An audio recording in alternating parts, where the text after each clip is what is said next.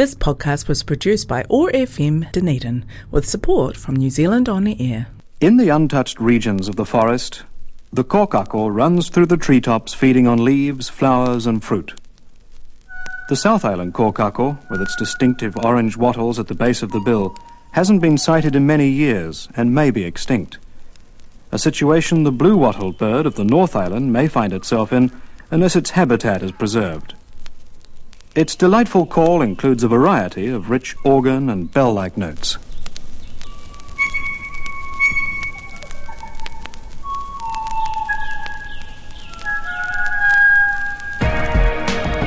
Community or chaos?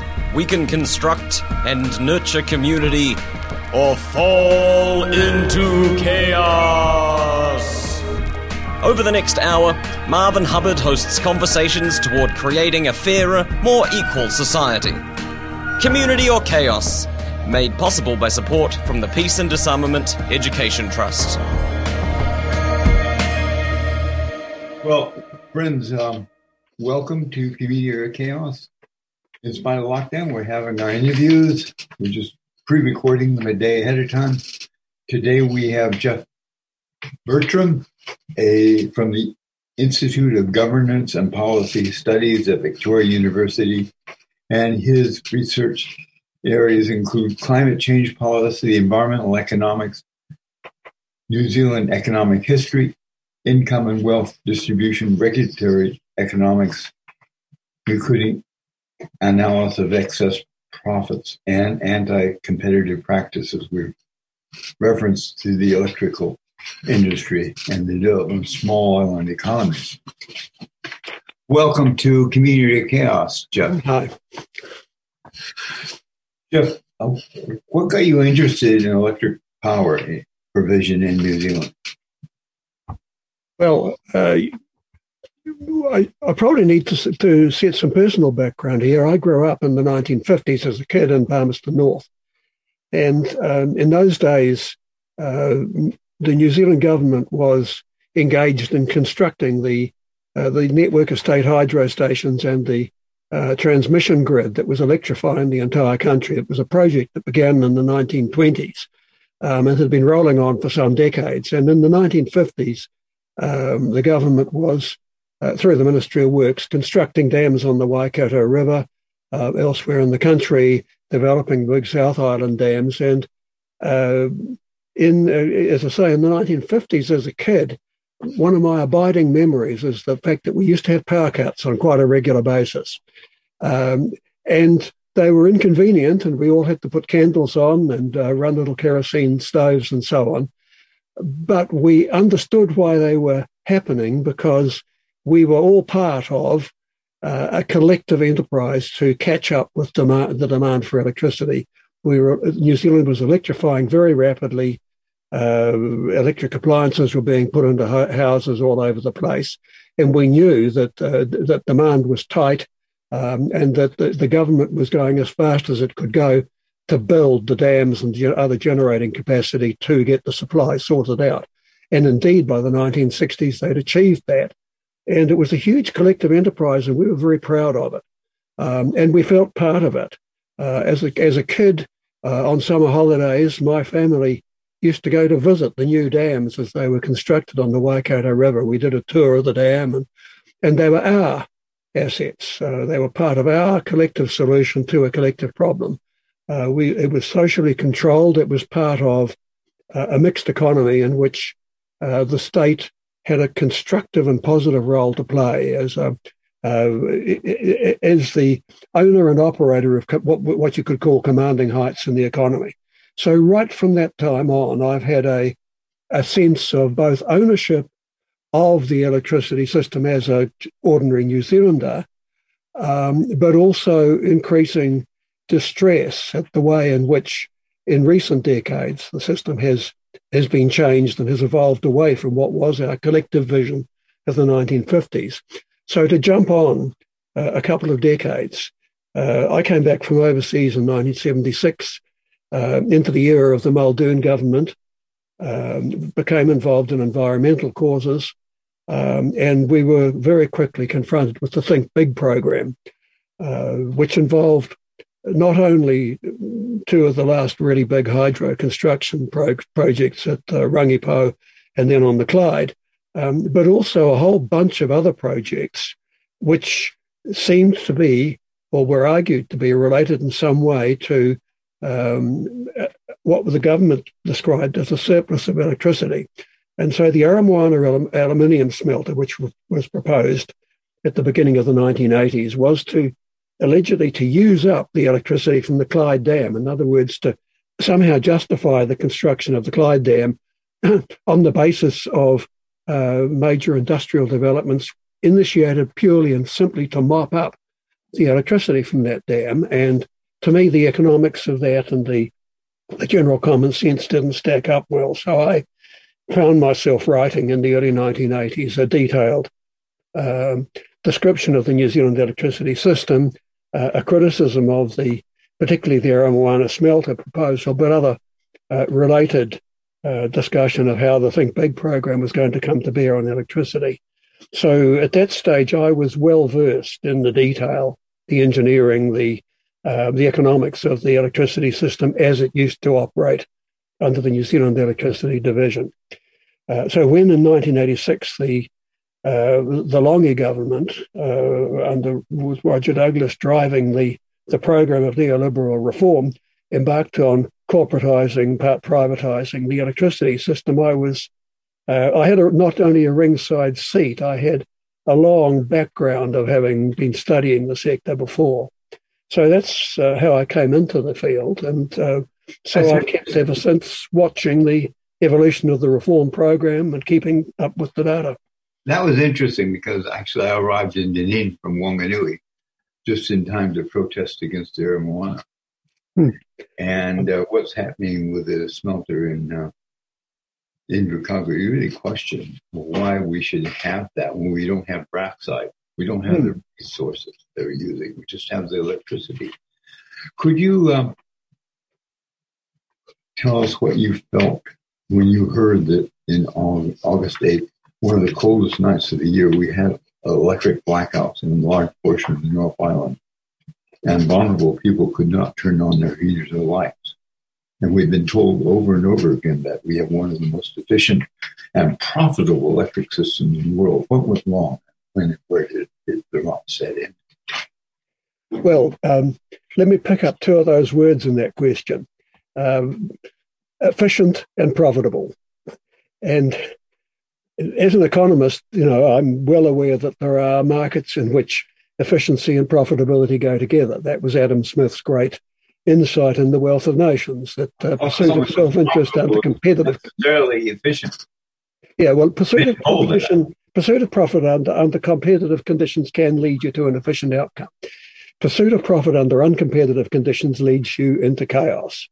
And that's what's happened here in New Zealand. And so you have to unpack that question. You said we have one of the most efficient and profitable electricity systems in the world. I'd start with efficient. Until 1986, we had one of the most efficient electricity systems in the world. We had a Rolls-Royce system. It was designed by very good engineers. It was built to a very high standard. It was operated to a very high standard.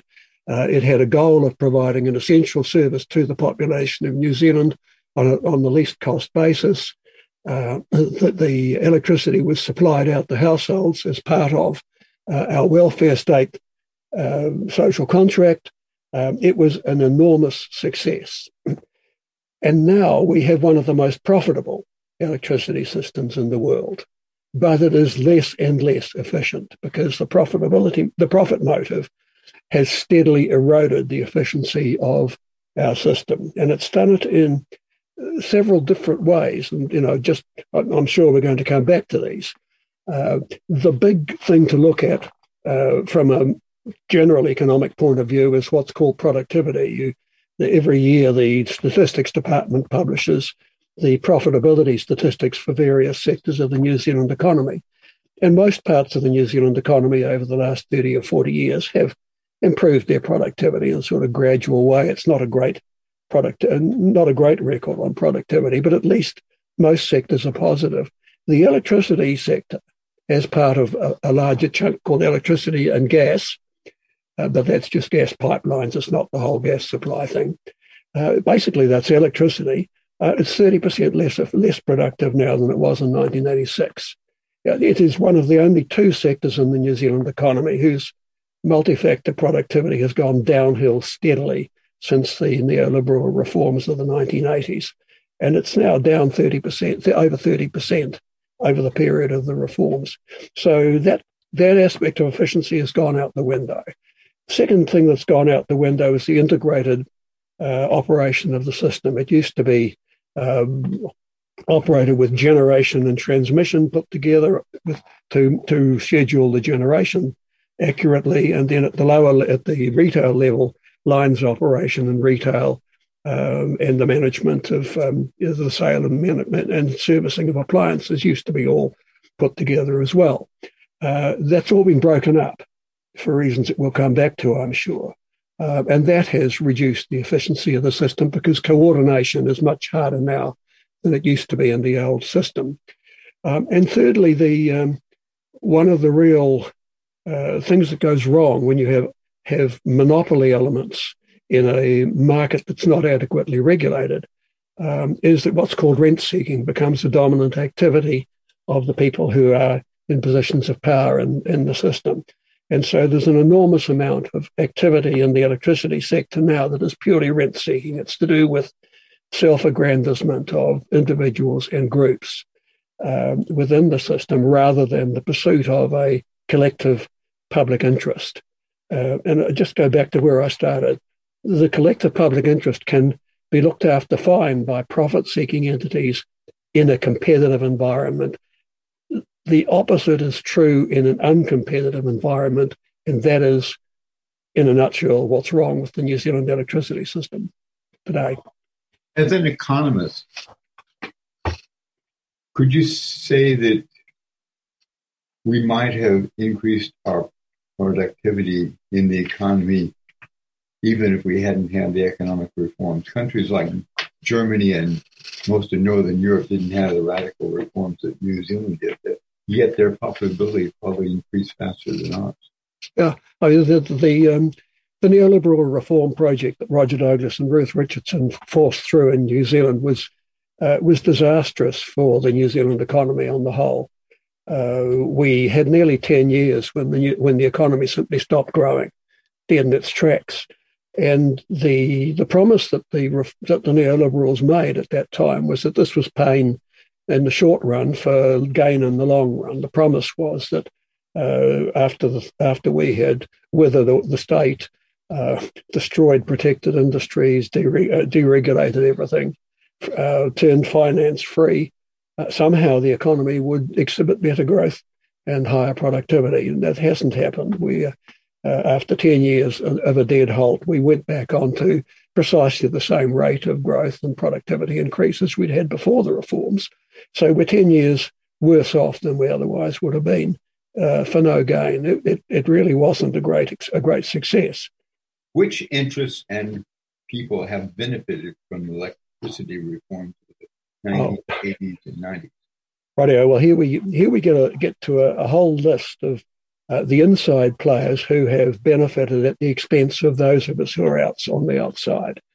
The first beneficiaries, I have to say, were the neoliberal ideologues, the people who in the 1980s found themselves in positions of power, both politicians headed by Roger Douglas initially and then by Ruth Richardson, and officials from the Reserve Bank and the Treasury, especially the Treasury, who forced the pace on reform in a direction that they found ideologically good. They hated the large state, so they wanted to shrink the state. They wanted to privatise state assets. They wanted to deregulate because they hated regulation. And that ideological package was successfully forced through. And so those guys are still preening themselves for their success in imposing their own ideas. The second group are what I call the looters. That's the opportunistic and sharp-eyed entrepreneurs who moved in very rapidly once the New Zealand government took its hands off the controls. Well, in some cases, weren't they one and the same? For instance, the first Secretary Treasurer Right. became the first CEO of Telecom, had negotiated. No, not the Secretary of Treasury. No, one of the Treasury officials who negotiated. The first CEO of Telecom and of Electricorp had been the Deputy Governor of the Reserve Bank. He was certainly one of the leading lights in the program. So he was a bureaucrat. Initially a bureaucrat, but then became a very leading business figure.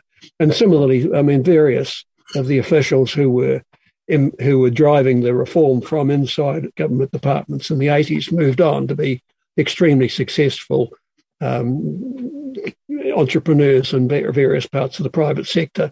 It did very well out of the reforms. But the looters, the group that I was talking about just now, are a wider group than that. They're the people often coming from the business community and often from outside New Zealand who saw the chance as privatisation was forced through to pick up the public estate assets on a reasonably cheap basis and turn them into a gold mine. And so across a whole lot of sectors of the New Zealand economy, we saw that looting take place from 1988 through to the mid-1990s. The railway system, for example, was completely asset stripped by, among others, Warren Buffett's Berkshire Hathaway outfit in the States.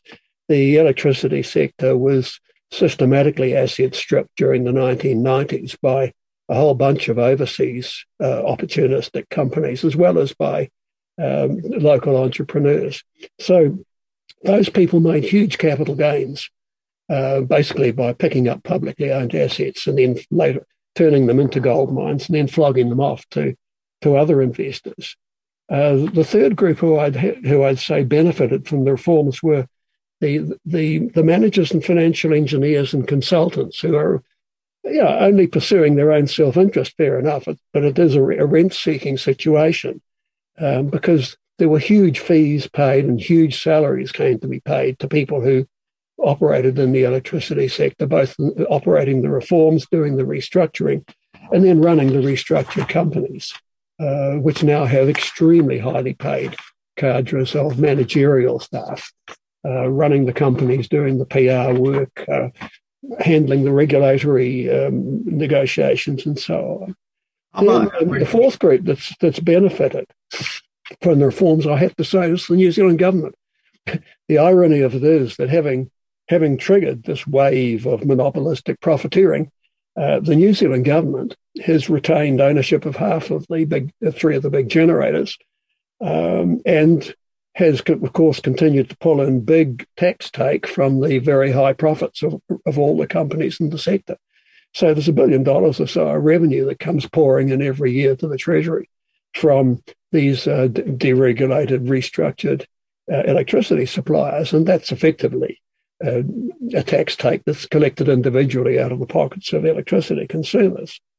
And then the average householder and small consumer benefited from these reforms. I still can't the hear. Average householder and small. Yeah. Benefited. Well, no. Here we come to the last group that I had in mind of beneficiaries, and that brings me to those who suffered. Because once the companies came onto the market and you could buy shares in them, an awful lot of New Zealanders put their savings into buying shares in the generation companies and in some of the lines companies. And so there is a whole bunch of New Zealanders who actually collect a bit of their income from the monopoly profits that the companies collect from consumers. And so the group who've suffered most among the householders of New Zealand are those who weren't well enough off to buy themselves shares in the company so that they could share in the dividends, and all they've had to do is pay the increasingly high price of electricity to sustain them. Weren't they the largest group? Oh, yeah, they're by far the largest group, and they're losers. The largest group of electricity users actually lost a lot. Yes, they've lost a huge amount. The not only that the price of the electricity that residential consumers use has doubled for no reason whatever. It didn't have to go up like that. But also a loss of agency. You've lost the democratic control we used to have over local electricity authorities, because they were local government entities and with elected boards in charge. We've lost control of the big central system because the state has stepped back from exercising social ownership and control over that sector. We've been urged by government into an enormous waste of time and energy, what we call shoe leather cost in economics, by stupid campaigns like the What's My Number exercise, which has been driven by the industry and the government to pretend that somehow by shopping around you can save yourself a lot of money, and so everybody should be shopping around. And so a large number of people driven by that propaganda have shopped around like crazy. They've worn themselves out going from company to company, trying to compare deals in an opaque market. And for no long-term gain. I mean, you can switch from one provider to another and save a little bit of money. Next thing you know, the prices are up again and you'd have to switch again. You could spend your life switching from company to company for no long-term gain.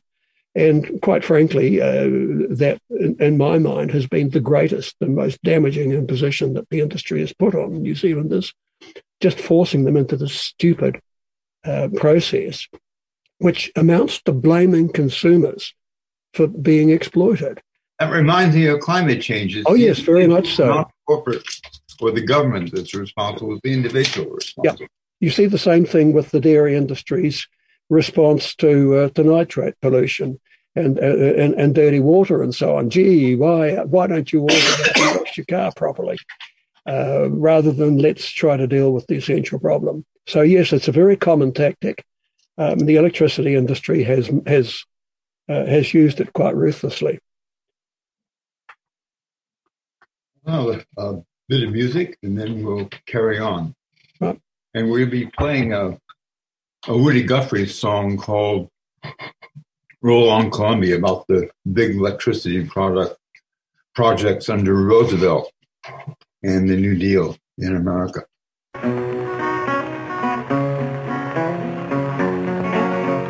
Green Douglas fir where the waters cut through, down her wild mountains and canyons she flew, Canadian Northwest to the ocean so blue. It's roll on, Columbia, roll on. Roll on, Columbia, roll on. Roll on, Columbia, roll on. Your power is turning our darkness to dawn. Roll on, Columbia, roll on. Other great rivers add power to you, Yakima Snake and the Clicky Tattoo, Sandy, Willamette, and Hood River too. Roll on, Columbia, roll on. It's there on your banks that we fought many a fight, Sheridan's boys and the blockhouse that night. They saw us in death, but never in flight. Roll on, Columbia, roll on. Roll on, Columbia, roll on. Roll on, Columbia, roll on. Your power is turning our darkness to dawn. Roll on, Columbia, roll on. Our loved ones we lost there at Cole's little store, by fireball and rifle, a dozen or more. We won by the Mary and soldiers she bore. Roll on, Columbia, roll on. Remember the trial when the battle was won, the wild Indian warriors to the tall timber run. We hung every Indian with smoke in his gun. Roll on, Columbia, roll on. Year after year we had tedious trials, fighting the rapids and cascades and downs. The Injuns rest peaceful on Mamaloo's Isle. Roll on, Columbia, roll on. Roll on, Columbia, roll on. Roll on, Columbia, roll on. Your power is turning our darkness to dawn. Bonneville now there is ships in the locks. Waters have arisen and drowned the rocks. Shiploads of plenty will steam in the docks. Roll on, Columbia, roll on up the river at Grand Coulee Dam. Mightiest thing ever built by a man to run the great factories for old Uncle Sam. It's roll on, Columbia, roll on. Roll on, Columbia, roll on. Roll on, Columbia, roll on. Your power is turning darkness to dawn. Roll on, Columbia, roll on. Well, that was Roll On Columbia with Woody Guthrie. We're talking with Dr. Geoff Bertram, who's an economist who's done a lot of work on the cost and productivity of electricity. And you can podcast this by going to oar.org.nz, then going to podcast, and then going to Community or Chaos. Oh, Geoff, could you comment on the fact that the Electricity Authority issued a preliminary decision stating that Meridian Energy pushed up power prices in December 2019 by spilling water from its South Island dams that could have been used to regenerate power and lower wholesale electricity prices. Can you talk about this? Sure. I mean, that's just a standard bit of monopoly behaviour. Textbook monopoly, if you can constrain the supply of a good, you can drive up the price and make a profit on it. And this is absolutely standard behaviour for firms in New Zealand that have some monopoly power. And the thing that's unique to notice is not so much that they're doing it. You expect monopolists to do this stuff. The two things you need to notice about that exercise is that this time they got caught. So that was a big test of whether we have any regulatory checks and balances to prevent this sort of behaviour. And the answer is no, we don't. The Electricity Authority got out a West bus ticket and slapped Meridian over the wrist and then moved on. The Electricity Authority is nowhere near being a regulator. It's basically in the pocket of the industry and spends more of its time being a public relations promoter of industry interests than it is a regulator for the general public. And there's a reason for that. To understand how that's come about, you need to go back to the establishment of the authority back in 2012, 2013, when it replaced the old Electricity Commission. And one of the first things that the new authority did when it came into being was to enter into a memorandum of understanding with the government that said the authority has no regard to equity issues. In other words, it is not the authority's business to consider whether something is fair or not. That's not their concern. They are only concerned with, quote, efficiency, unquote. And fairness, equity, is the business of the Ministry of Economic Development, as it was. It's now the Ministry of Business, Innovation and Employment, which exercises no regulatory authority whatever in terms of fairness. So the first point is there is no regulator. This is an unregulated industry with monopolies in it. And the second thing to notice is that the New Zealand Parliament has legislated to make monopoly profits legal. Until 1986, there was a Commerce Act in the New Zealand statute books which made it illegal to take monopoly profits, and companies that could be demonstrated to be taking monopoly profits were subject to criminal sanctions. The 1986 Commerce Act swept all that away and made it legal for companies to take monopoly profits unless the Minister of Commerce of the day decided to regulate them. And of course, that made it a political decision, and politics can be influenced very strongly by industry lobbying. And so the generation part of the electricity sector, which is where Meridian is, has never been subjected to any regulation under the Commerce Act.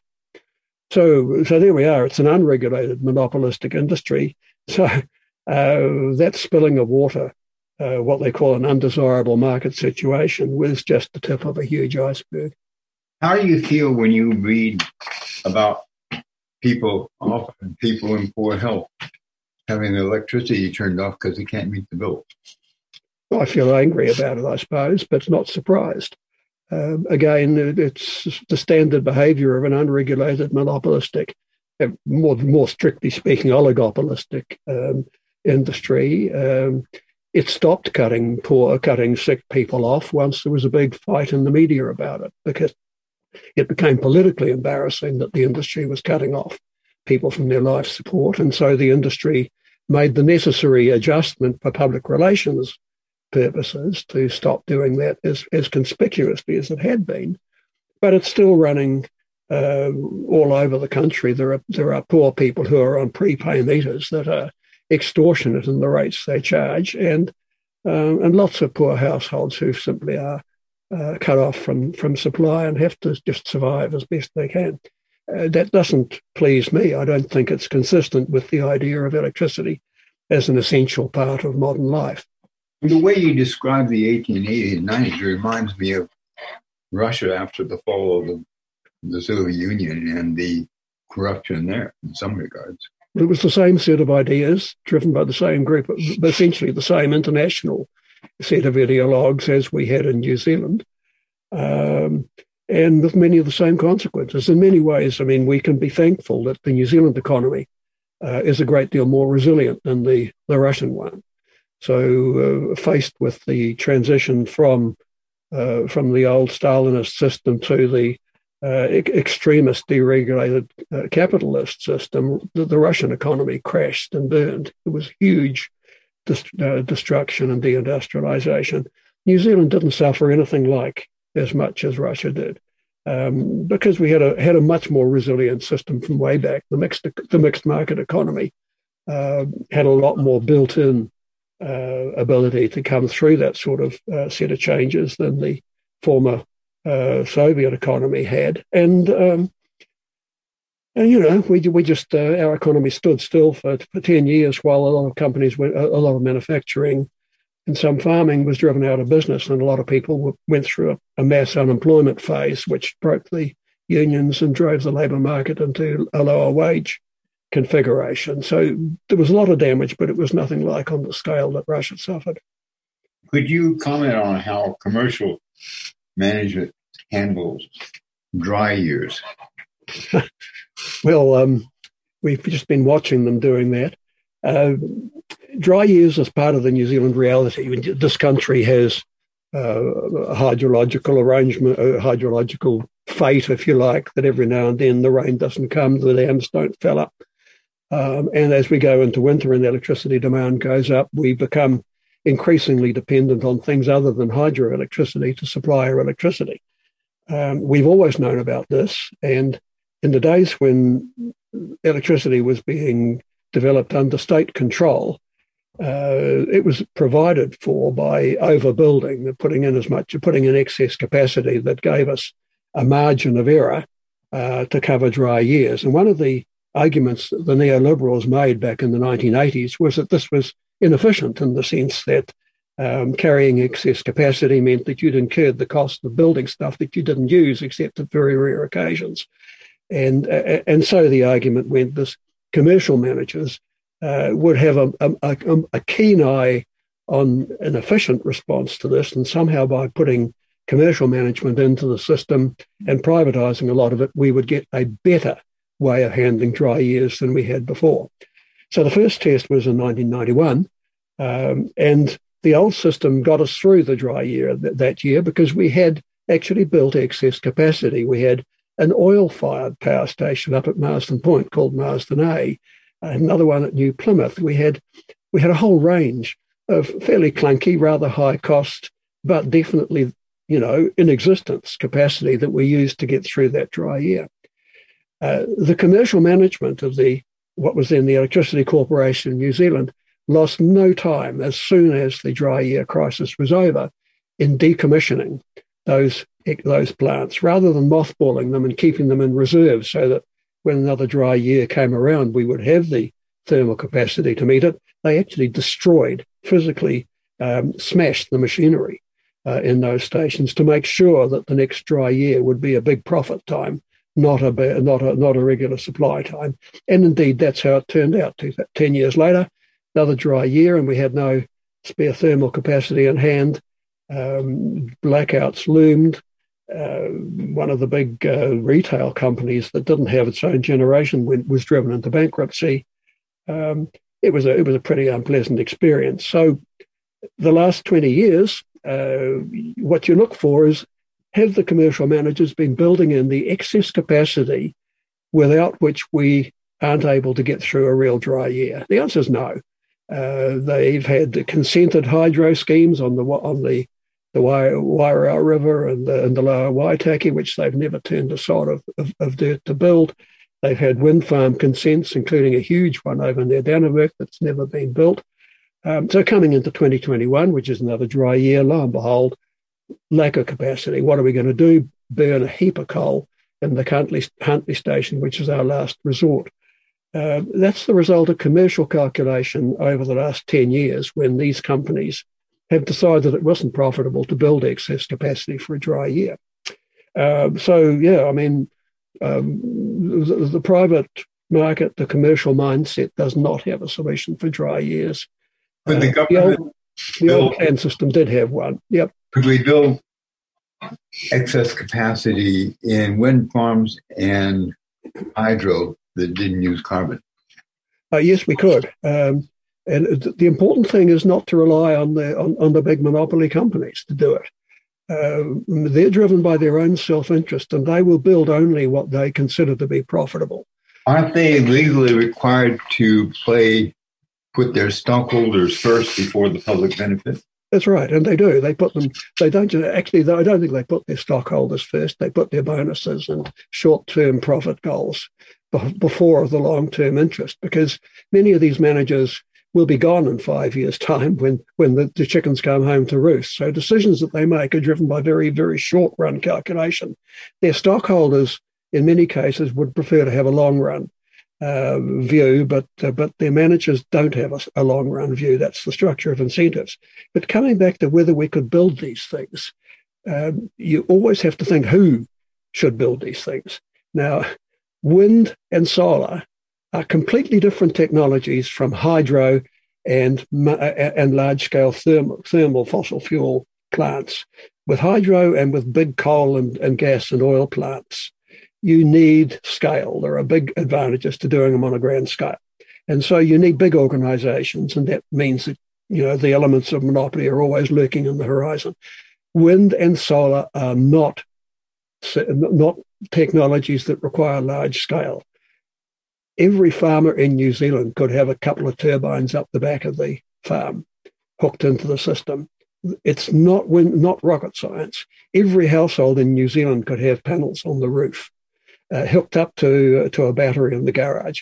This is completely doable.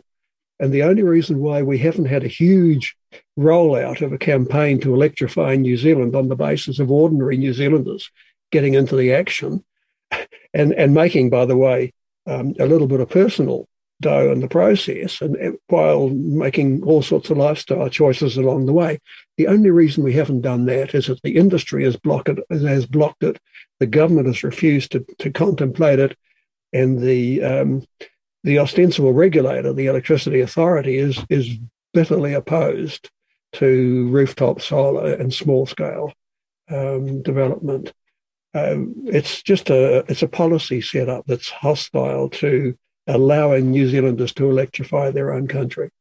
Is this part of what you call the democratic deficit? Yes, very much so. We're here now. We've had these reforms for nearly 30 years. Where should we go from here? Well, the first thing I would want to do is to reassert democratic control of this industry. It's an out of control, oligopolistic or cartel-driven monster which has been ripping us off without giving us the benefits that we ought to have had from a properly organized system. So one way or another, we need to drag the electricity industry back into the mainstream of a more people-centered and less unequal New Zealand economy. And there's a number of different ways you could do it. I mean, it's not that there is a single solution, and I can't offer you just one magic bullet. the first thing to do is to recognize the problem and systematically set about fixing, well, actually problems, plurals, and set about fixing them. And so there's a number of specifics that you can start with. One of them is we've got to break up the gentailers. So we can't, this integration of generation and retail has been absolutely fatal to the other possibilities for competitive retail, which in other sectors has been really, quite good for ordinary people. For example, the competition in telecommunications, the competing mobile phone companies and so on have brought us a whole wealth of new technology and access to stuff. And that's because that's a competitive sector, whereas electricity is not. But by breaking the generation away from retail, we could at least open the way for a bit more creative and competitively oriented retail action. Second thing we need to do is, one way or another, get the pricing behaviour under control.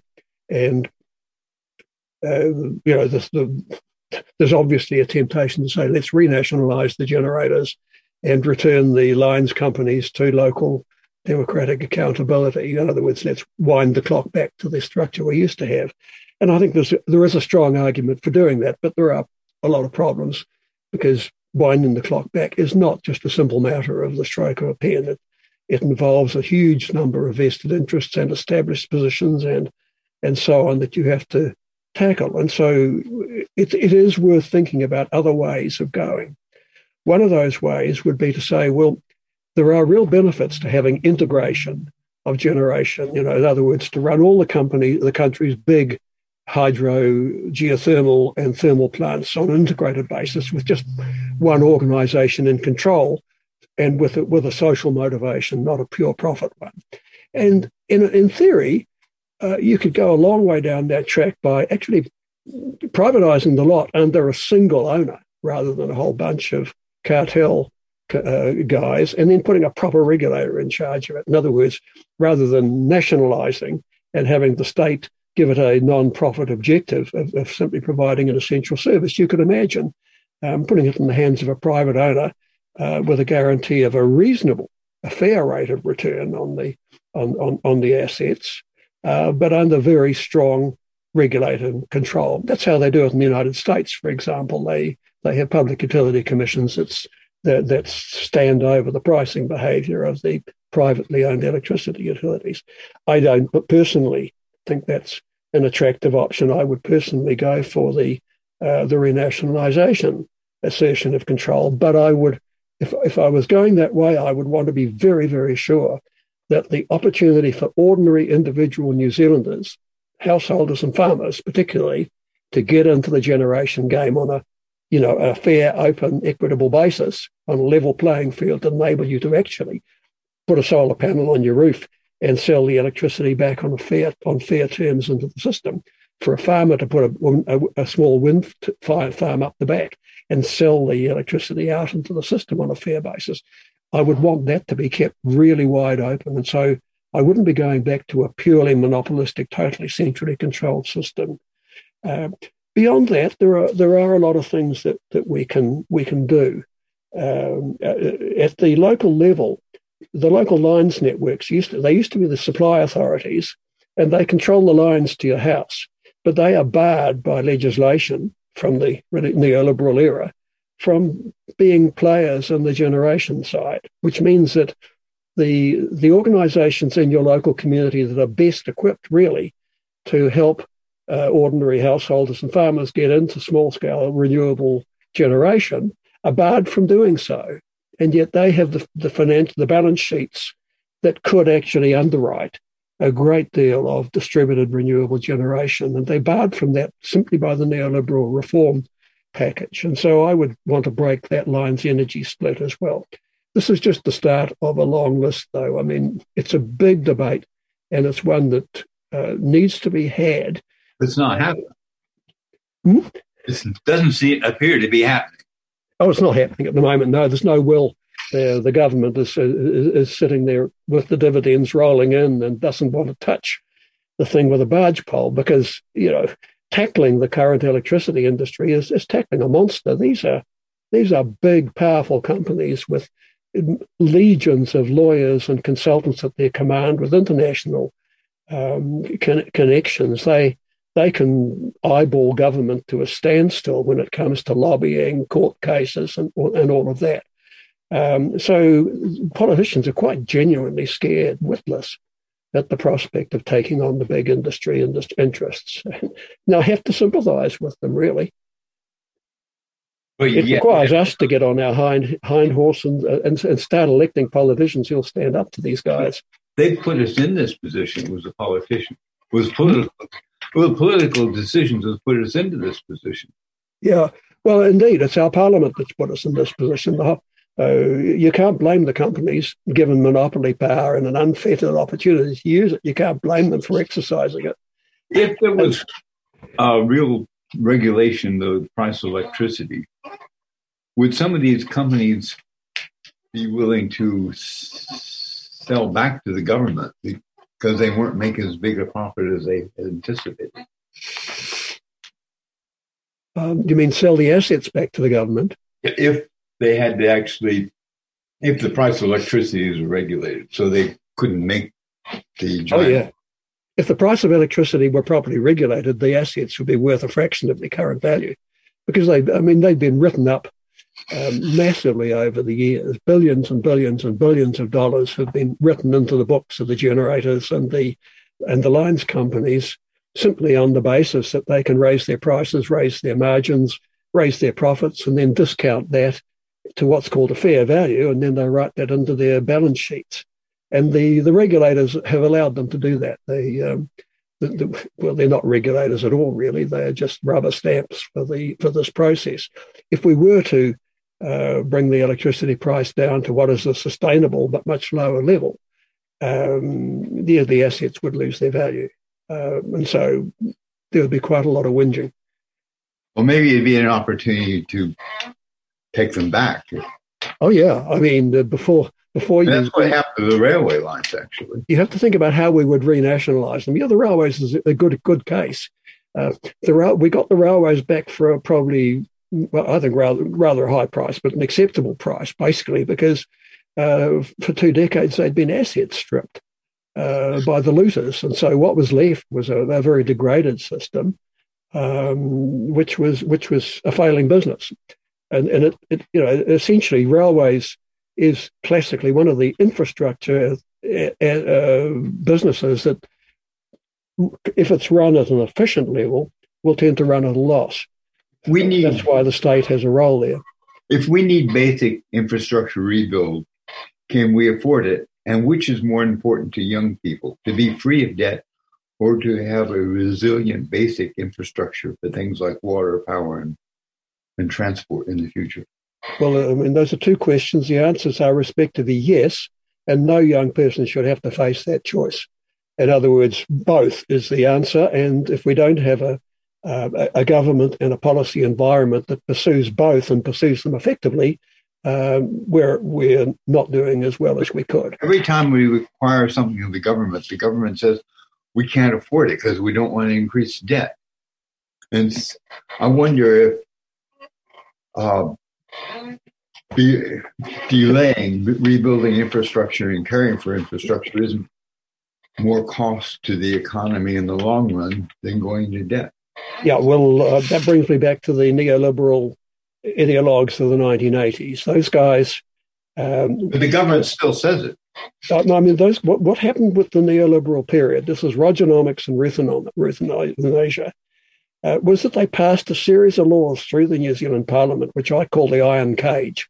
It's a very, very tightly constraining set of laws that prevents the New Zealand government from doing sensible things.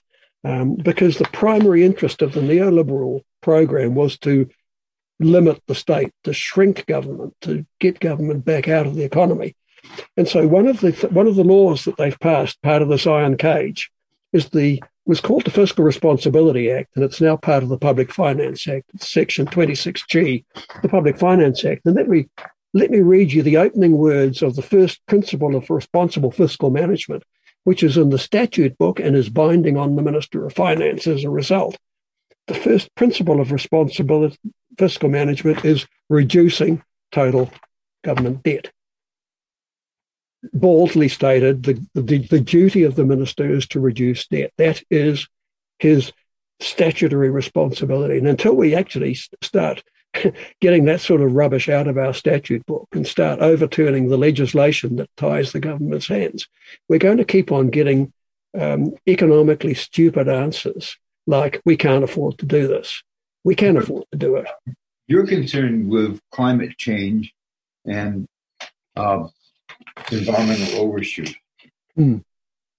Now, is a consumer market model the best way to deal with a non-carbon future?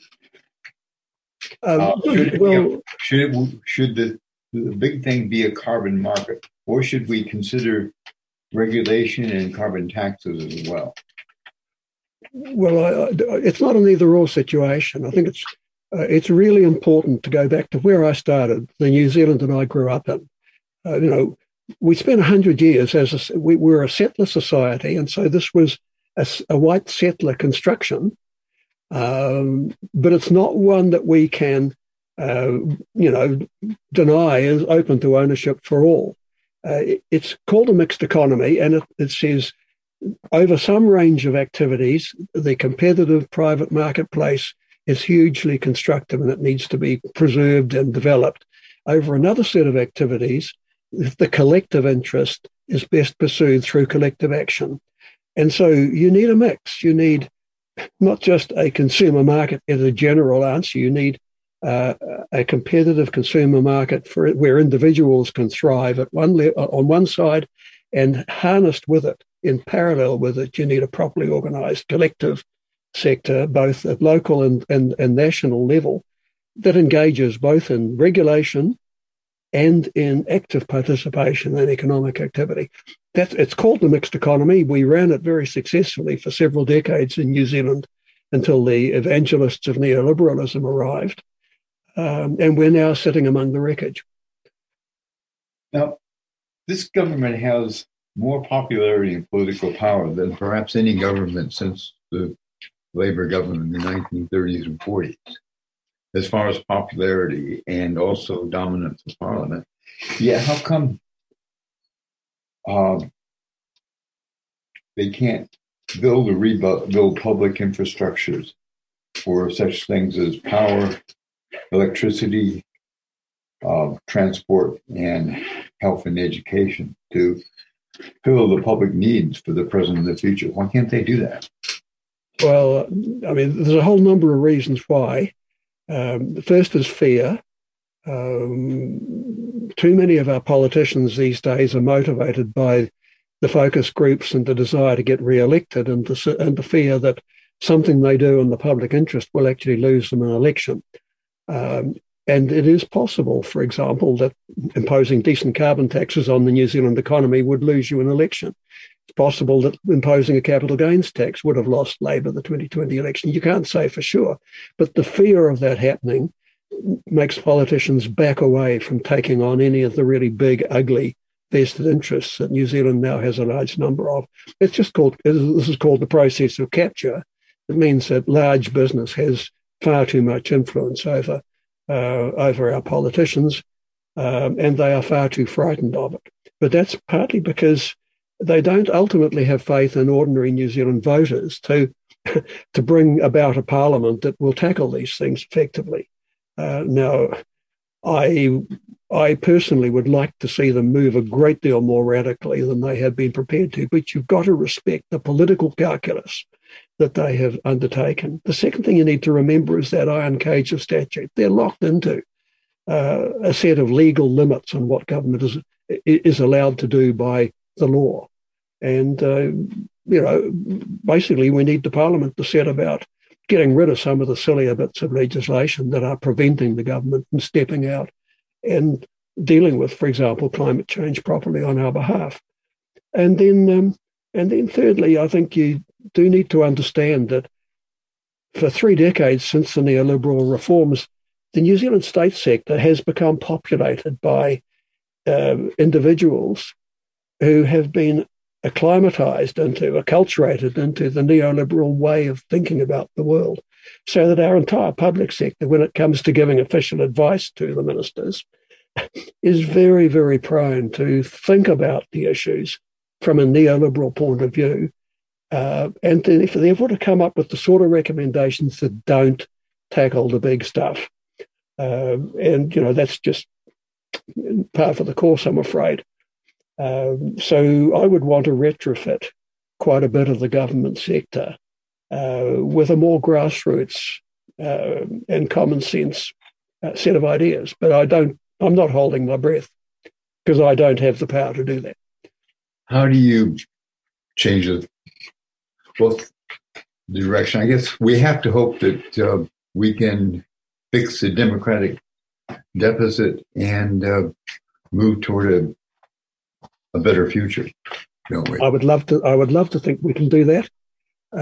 Insofar as the research I do on electricity contributes in some tiny way towards getting an informed public ready to support radical action, I'll feel that I've done, something. Thanks a lot. Thanks a lot for that, Geoff. Okay. Many thanks. Bye. This podcast was produced by OAR FM Dunedin with support from New Zealand On the Air.